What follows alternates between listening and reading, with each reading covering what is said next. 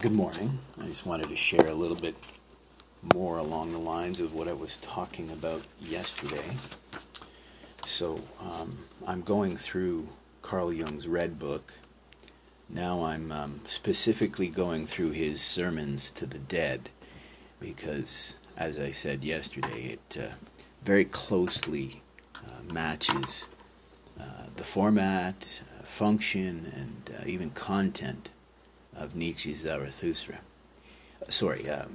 Carl Jung's Liber Novus, which is interesting. They call it the New Book, but if you look at what Liber Novus means, it's more than just New Book. It's also Liber, free, Novus, new, right? To be truly free, to be on a new path, to be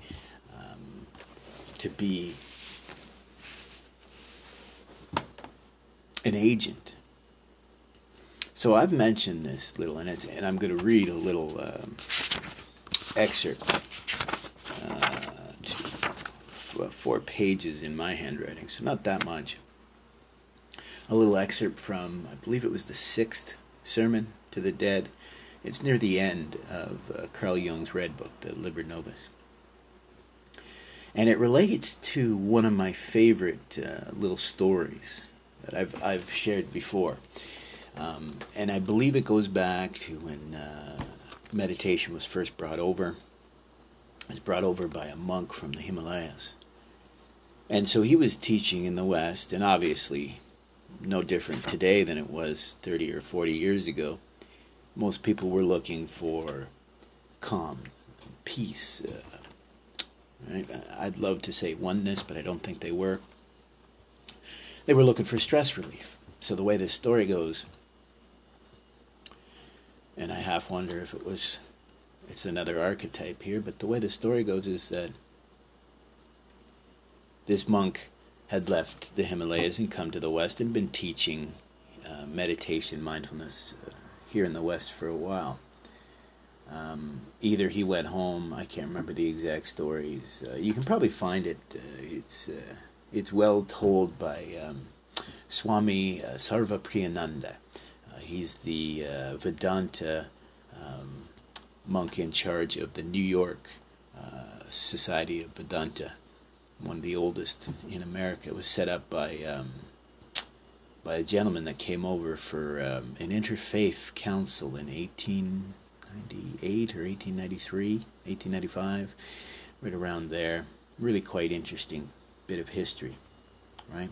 So think around in this period, right, the 20s or the 30s, when very few people even understood what this practice was, right? So it really was up to him to tell these people what the practice was, right? It's not like it is now where you could get a book on just about every corner that might tell you what they think is mindfulness or meditation or the practice of Chitta-bhavana.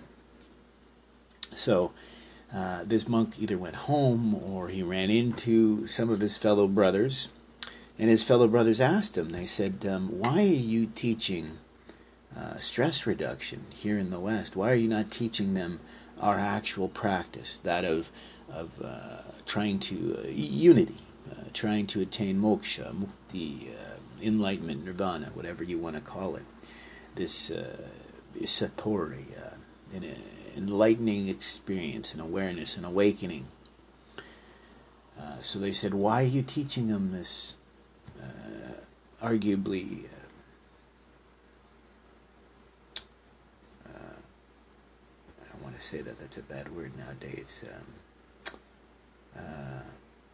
a degenerate form of our teaching, when you should be teaching them that right, you should be striving for enlightenment. So the monk says, I teach them what they want to learn in the hopes that someday they may want to learn what I want to teach them. I love that. And of course, I've said it before that I think it's a funny little aphorism told, but it's also a bit of a mistake, because technically that stress reduction is part of the practice. It's the first step towards being able to calm your physical experience, the somatic, and the mind, the Vedanta, the Vedana, the Vedana of thought, of volition, emotion. So I really do love that because it can teach in two ways. One, these brother monks didn't understand, right? To bring the West into the fold is not going to be the easiest of things to do. But what's funny is this morning I got up a little early. I couldn't sleep. So I'm listening, as I said, I'm listening to Seven Sermons to the Dead, which is near the end of Carl Jung's Red Book. And I was struck by this sermon, not because it is so well known, but the content. And so I'm going to read you, I believe it's the 6th sermon to the dead, but don't quote me on that. And we're going to talk a few things as we go through it, but you're also going to see the synergy to what I mentioned. So I'll start off here. And again, I've copied this section, so it's not a word for word, and keep in mind it is from the German, so there are sections I'm going to point out where are much better in the German. And from the Red Book, Carl Jung, these dead have rejected the single and highest God. So how can I teach them about the one, only, and not multifarious God? They must, of course, believe me, but they have rejected this belief. So I teach them the God that I know, the multifarious and extended, who is both the thing and its appearance. And they also know him even if they are not conscious of him. These dead have given names to all beings, beings in the air and on the earth and in the water. They have weighed and counted things. They have counted so and so many horses, cows, sheep, trees, segments of land and spring. This is good for this purpose and for that one. What did they do with the admirable tree or the sacred frog? I apologize. My handwriting's so terrible. I'm having trouble following along here, but I'm going to stop and mention.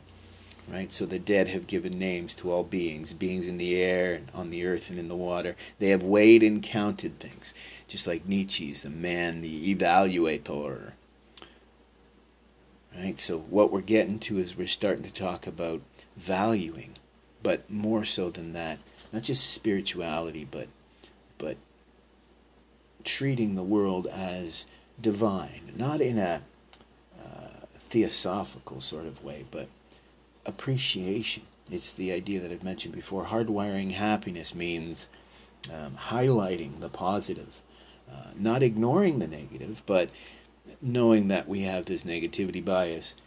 You can't highlight the negative. It becomes everything. So you have to highlight the positive while being aware of reality, obviously. That's the awareness that Carl Jung asks us.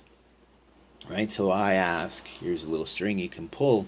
You can take a look at Carl Jung's Red Book, Liber Novus, where he talks about this idea of things being counted and weighed. If you look at the German he used, you can compare it to Nietzsche's, where he talks about man as the evaluator or the evaluator. And that's what the word means in German. It means where you weigh it and things are counted and tallied and measured and then valued. Right? So I'll go on. I'll actually go back a little bit. What did they do with the admirable tree and the sacred frog? Did they see his golden eye? Where is the atonement for their 7,777 cattle, whose blood they spilt, whose flesh they consumed?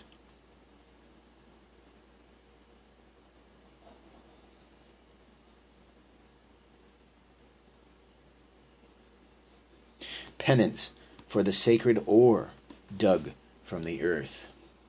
No, they named, weighed, numbered, and apportioned all things. They did whatever pleased them. What did they do? You saw the powerful. But this is precisely how they gave power to things unknowingly. Things say, how many men? Things weigh and apportion men. So in this section he's talking about, like I said, man as the evaluator. But if we're not present and aware and constantly re-evaluating, that's what Jung is getting to here. How we gave power to things unknowingly, right? How we became unconscious beings. And how things began to weigh and apportion men. Right? I love how that section switches over. And then he carries on. He says, your hand grasped the earth and tore off the halo. I like that line. Your hand grasped the earth and tore off the halo. Right? So, like what Nietzsche was asking us in Zarathustra, or warning us, is that many religions will ask us to minimize the importance of this world, right? The opposite of what Tantra teaches, that this world is as precious as the next, and our portal to the divine is through this earthly realm. So in Zarathustra, Nietzsche tells us this, and here Jung once again is looking at this idea that we have to appreciate our existence here, our ephemeral existence here on earth, but we've torn off the halo, right? We're not being, it's the union of opposites, this idea that life is suffering, it is, what you call it, a finite existence, but it's not separate from the infinite. So he says, your hand grasped the earth and tore off the halo, and weighed and numbered the bones of things. I love that. Weighed and numbered the bones of things. Hollow, empty. You missed out your opportunity on actual life. You're tallying things once they have already served their useful time. Is not the one and the only simple-minded God pulled down and thrown upon the heap? Once again, this idea that the gods were meant to be a template for our growth, and if we tear them down, or we don't see them as a template for our potential, are they not dead? So the most seeming and separate things, dead and living. Yes, this God taught you to weigh and number bones. But the month of this God is drawing to a close. Everything must become different. Hence, a new month stands at the door. I love that. I wonder if he's referring to Aquarius, or a period of enlightenment. In Buddhism, we would call it the Dharma ending age, which is an age where it's hard to hear the Dharma, but it's a belief that it will give birth to a new age, one of enlightenment, a renaissance, if you will. No polytheism I have made up. So many gods, but many gods that powerfully raise their voices and tear humanity to bloody pieces. Right? I mean, we complain about polytheism, or we complain about religion itself, and yet we still allow these multifarious gods to tear us apart, instead of realizing that they're meant to work for us, in a sense, or we're meant to give value and meaning to the gods themselves. We are meant to do that, not they, and certainly not in the mythological sense, how the gods tormented man at one time. So and so many men weighed, numbered, apportioned, hacked, and devoured. I love that line. Therefore I speak of many gods, as I speak of many things, since I know them. Why do I call them gods? For the sake of their superiority. Do you know of their superior strength? I love that because I talk about that in Buddhism, the idea of siddhi, Sanskrit word, Siddhi, doesn't have to have the H. This idea of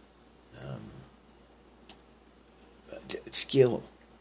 I mean, it's mentioned in the Pali Canon, this idea that a great hunter, his siddhi in the hunt, his skill in the hunt, right? So to outsiders, siddhi can seem like a supreme power or strength, right? If you have an extreme power of focus and concentration, when all others are losing their mind, and that can seem as if it were superior strength.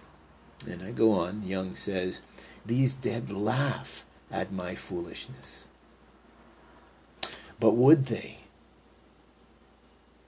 Would they have raised a murderous hand against their brothers if they had atoned for the velvet-eyed ox? If they had done penance for the shiny ore, the holy ore. I wrote down shiny, my apologies. If they had done penance for the holy ore, or they had atoned for the velvet-eyed fox.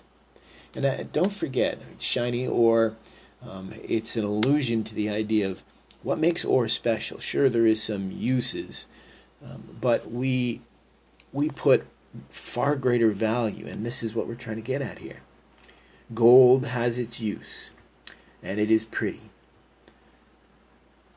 But neither of those account for its actual value. What is it? Nearly $2,000 an ounce right now. That's ridiculous, because when I was in the bank, probably not much more than 20 years ago, it was 1/10 that. It was $261. And the reason why I remember that, it was incredibly low, so low that they couldn't even pull the gold out of the ground for that amount of money.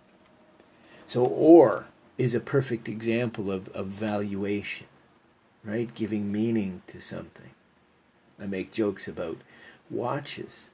I mean, you can get a fabulous time keeper for $100, $200, but for the same watch, in every way, fit, form, function, quality, everything can be identical, and you can pay $1,000 for that watch. You could pay $10,000 for a watch that you could get for $1,000. What's the difference between the two? It's very similar to the ore. Same with the velvet-eyed velvet-eyed ox.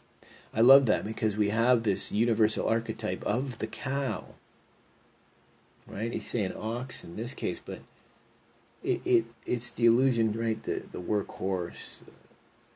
It's the ox that allowed us to produce food in the fields by tilling the soil, making it productive, bringing nature under our command, as it were. But this universal archetype of the cow being the mother, right? Like the glaciers of the Himalayas being this great cow, and its udders feeding the rivers being a source of life, and it's resident in Chinese mythology and North American indigenous traditions, also in the Norse culture. I was just talking with a gentleman this week about how, again, I've mentioned this in my podcast before, that there was a CBC radio broadcast where a gentleman who was an expert on Norse mythology, told me about this, how the mythology of the North mother is almost identical to the Indian subcontinent. I mean, a Genesis myth, I guess we could call it. But it's just the illusions are thick here. But I'll go on. He says, these dead laugh at my foolishness, but would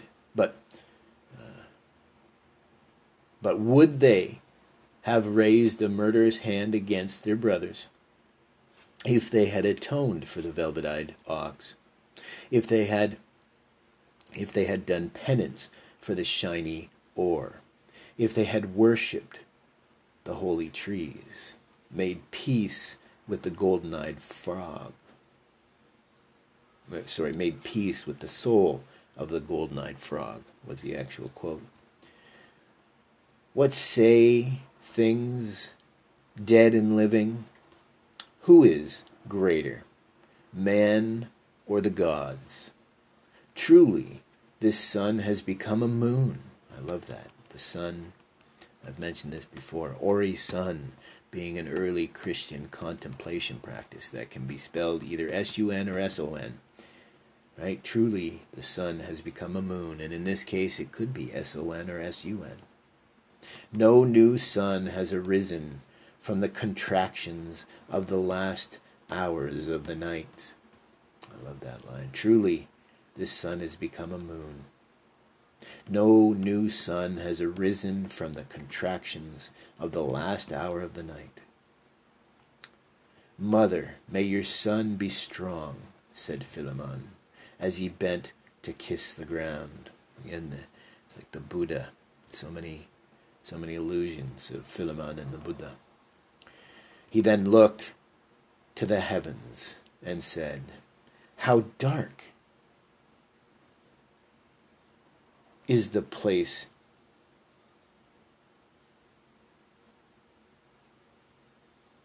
of the new light. How dark is the place of the new light. This is his 5th sermon. Your world of gods is manifest in spirituality and sexuality. Celestial gods appear in spirituality, the earthly in sexuality. Spirituality conceives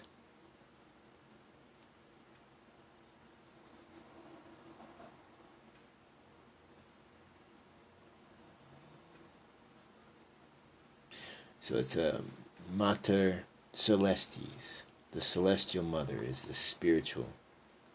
She conceives and enhances. She's woman-like. He goes on and talks about sexuality engenders and it creates. It's the masculine. We call it phallos. Earthly is man. Spiritual is woman. Long story short, he goes on in this section. He's relating the idea of yin and yang, right, in his own words. And so we go on from that. He says, the essence of creation is differentiation. Sounds pretty good in English. It's even better in German. It's not that far off from Schätzen ist schaffen, right? Valuing is creating. Definitely something that flows from Nietzsche. Spirituality and sexuality. Superhuman. Diamonds. That's what he says.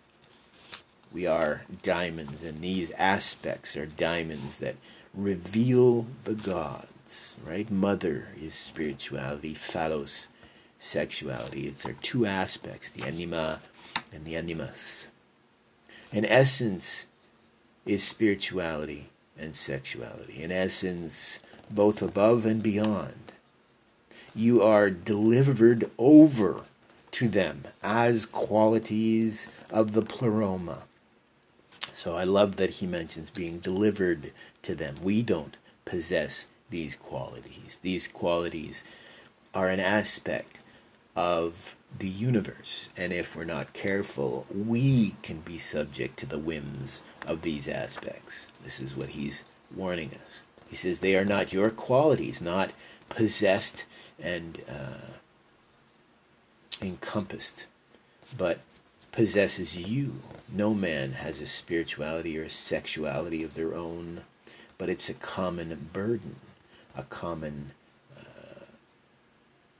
what is that, a common danger.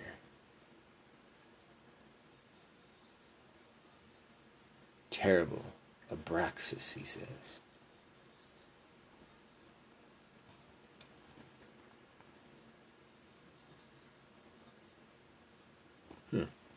So he says, absence of community is suffering and sickness. I love that because it rings of the Sangha, right? Sangha being the community of the like-minded, right? Supporting each other. Community is indispensable because man is weak, right? So he actually said man is weak, therefore community is indispensable, but I don't think it matters because community, I think, is essential. He goes on and mentions he says, community in everything is dismemberment and dissolution. He says, differentiation leads to singleness, which is opposed to community. Community is necessary for the gods. Gods, they drive us to community. And I just want to point out the two here. So, singleness, right? This is this idea that he talks about where the self and the I, right? So there's your true self that is an aspect unique to yourself, but you're part of a whole. Versus this idea of singleness being, I've mentioned this before, in French I would call it au bas du ciel. So you're at the base of the sky, right? So this idea that the universe revolves around you, right? You're the, right, like, you're the balancing point. I can't think of the proper mathematical terms. But when he talks about dismemberment and dissolution, community is dismemberment and dissolution. I really do love that because we could spend quite a bit of time just talking about that, right? Dismemberment, right? Dismemberment is an idea of being taken apart, probably not by choice. And dissolution, again, but not in a violent way, like dismemberment almost brings to the idea of physically separating things, whereas dissolution is a natural separation. Right? You'd love that. And so that was where I left it. I only went up to there. I probably should have stopped at the sexuality and spirituality. I just found it funny how hard he went trying to integrate the idea of yin and yang, but it's just a simple understanding that we are Gestalt. We are a complex system. Everything about us is complicated. So it's just like that quote about we grasped the earth. Your hand grasped the earth, but tears off the halo. So sad. So sad. But this idea that you can't separate the pedantic, not the word I'm looking for here, but you can't separate the boring from the fantastic, if you know what I mean. Right? Gestalt speaks that, the mind-body connection. But here we have Jung discussing that there is no separation between the physical and the spiritual. This is why. I mean, it's become sexually charged, right? Because Jung uses the term libido, which has a connotation of a sex drive, but I don't really believe that that's what he intended, because Carl Jung did talk about how he felt Freud was a little too obsessed with sex, so I'm pretty sure he didn't mean libido in the sense of purely sexual. I think it has to do with, as I said before, the somatic and the metaphysical. The physical and the metaphysical, right? the ephemeral and the ephemeral, the finite and the infinite, the sense and the nonsense. I mean, it seems like nonsense, but once you start to study Jung, it begins to make lots of sense, right? So it begins and ends with valuing. So on that, have a fabulous weekend, and thank you very much for your patience. I can't believe how incredibly popular these episodes on I Ching, on Carl Jung, Nietzsche. I think I'm not alone in seeing a solution to this modern malaise in the philosophy, or very simply the gestalt of the human experience goes so far as to prove what I've been saying for years, that we made a major mistake when we separated science and philosophy. Look at where we're at today. I mean, if we had more politicians and policymakers and business people, and if we had more people with a background, or what would you call it, a basic understanding of philosophy, they might understand some of these things a little bit better. I mean, sure, there is no universal truth, and there may not be an answer to everything, but philosophy allows us to evaluate. It's about answers, like I have mentioned earlier this month. This idea of valuation.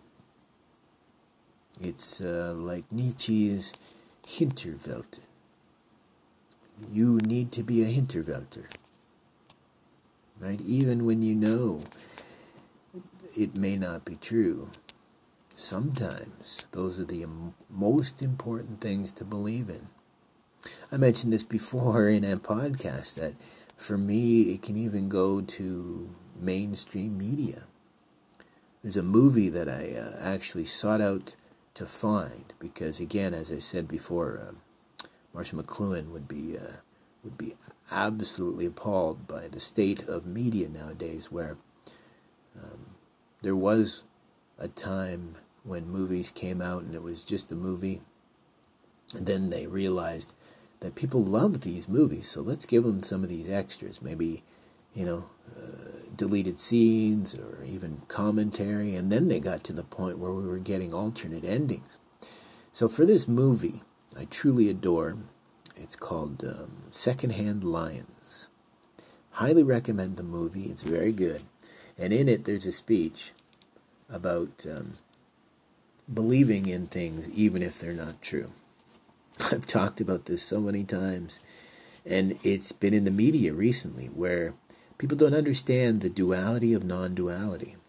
They talk about that you can't go around encouraging someone who says they believe that 2 + 2 is 5. But thankfully they do mention the importance of understanding that 2 + 2 is 4. As Dostoevsky said, we need to make space for the possible. And this is Carl Jung's active imagination. This is what I'm getting after here. If Carl Jung was able to rediscover his soul, heal his self, arguably he himself wondered if he had schizophrenia. I don't know if he had that specifically, but he most definitely had a number of mental breaks. But that's not that weird. I've mentioned this before, that nihilism, depersonalization, derealization, there's a number of conditions that I feel is much more akin to a passage like the dark night of the soul, being an experience that we have to learn from, possibly over and over again. And it's not until we deal with these experiences and these resultant perception and reaction that it's not till we deal with those things that we truly can heal and grow and be a proper person. I mean, I was trying to explain this to somebody the other day, that again, this is not for sure, this is just my own personal theory. If you look at the autism spectrum disorder, ADHD, dyslexia, and BPD, so borderline personality disorder. All of these, for the most part, seem to be seeing an explosion in their spectrum, if I can say that. What I mean is more and more people are being diagnosed with ADHD, with dyslexia. Like when I was diagnosed with dyslexia 20, 30, whatever, 100 years ago, I was told they didn't even use the term anymore, dyslexia, right? Which makes sense because our prime minister says he was dysnumeric, but I'm sorry, he's dysgraphic, he's dysnumeric, he's everything. He's just incredibly dyslexic, it seems. So that, I think, was part of the reason why they dropped these terms, so that you can understand that you have a learning disability. These things seem to be very atypical, but neither here nor there. What was I getting at? I've actually lost that. I apologize. Oh, I suck. I apologize. Didn't mean to derail that one there, but what I was getting at is I personally think that when we look at the reason why people get lumped into BPD when they actually have complex trauma or autism spectrum or ADHD or what have you, if you look at dyslexia, it can actually present almost identical to autism and ADHD as well. I've heard a number of times where they say it can present very similar. I argue, and I was trying to explain this is what I was getting at, I was trying to explain this to someone that if you look at this, what you find is the very much more reasonable source for these issues, especially since more and more people are starting to give credence to the social basis of disease. If you look at that, you can actually see that. So here's my theory.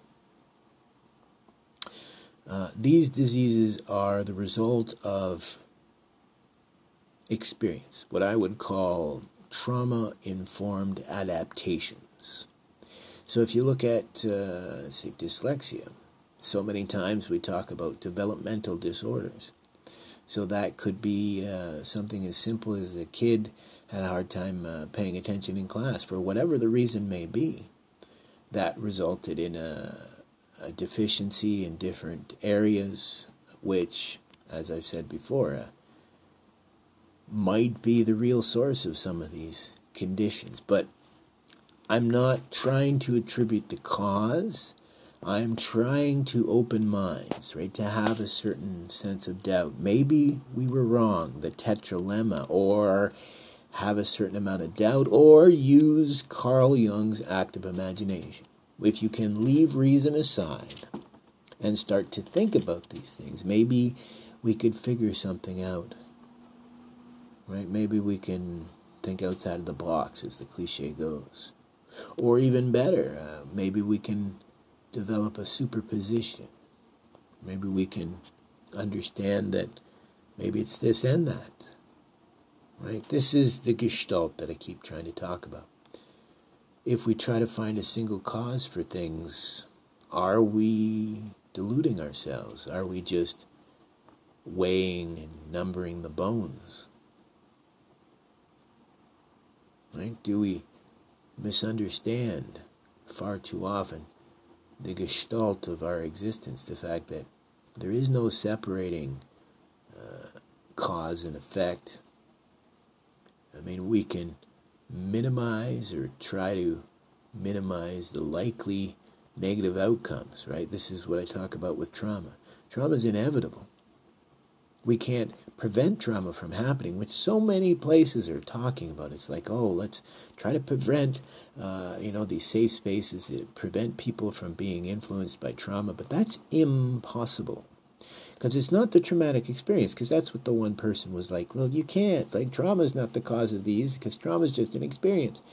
Yeah, that's where our words fail us. Because trauma, from the German, Traum, dream, was just a term that we came up with. If you read Jung, he uses other terms for this same experience.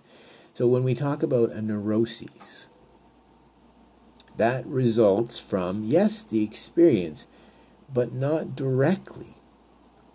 The neuroses, or the resultant affect, or the trauma-informed adaptation. So if you flinch at loud noises because when you were young you were in a car accident, well, the source of these adaptations, these problems, these affects, these tendencies, these habits, these conditions, neuroses, whatever you want to call it, the cause is not the car accident, because two people could get in the exact same accident. One can walk away traumatized and the other not at all. So it's not the experience, right? One version of the word trauma, which is the traumatic experience, but it's the resultant perception and integration of the experience. I mean, the example would be childhood abuse.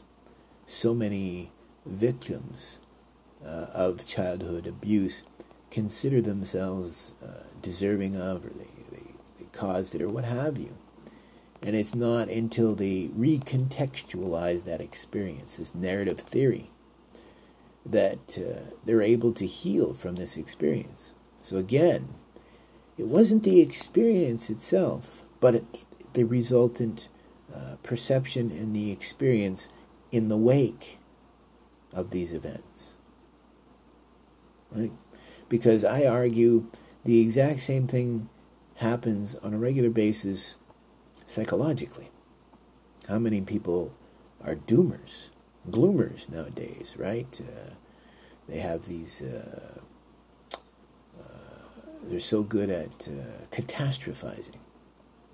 Well, you can cause yourself trauma by just catastrophizing, right? You could sit there thinking about what may come, and you could traumatize yourself strictly from doing that. So that's not an event. Not an event, that's a perception. And a perception to something completely internal. So for me, that makes the case that a lot of these conditions, these neuroses that we're looking to, I guess, heal, prevent, treat, whatever you want to call it, until we understand what they are and where they're sourced, are we just counting the bones? But with that, I'll leave it. You have yourself a fabulous week.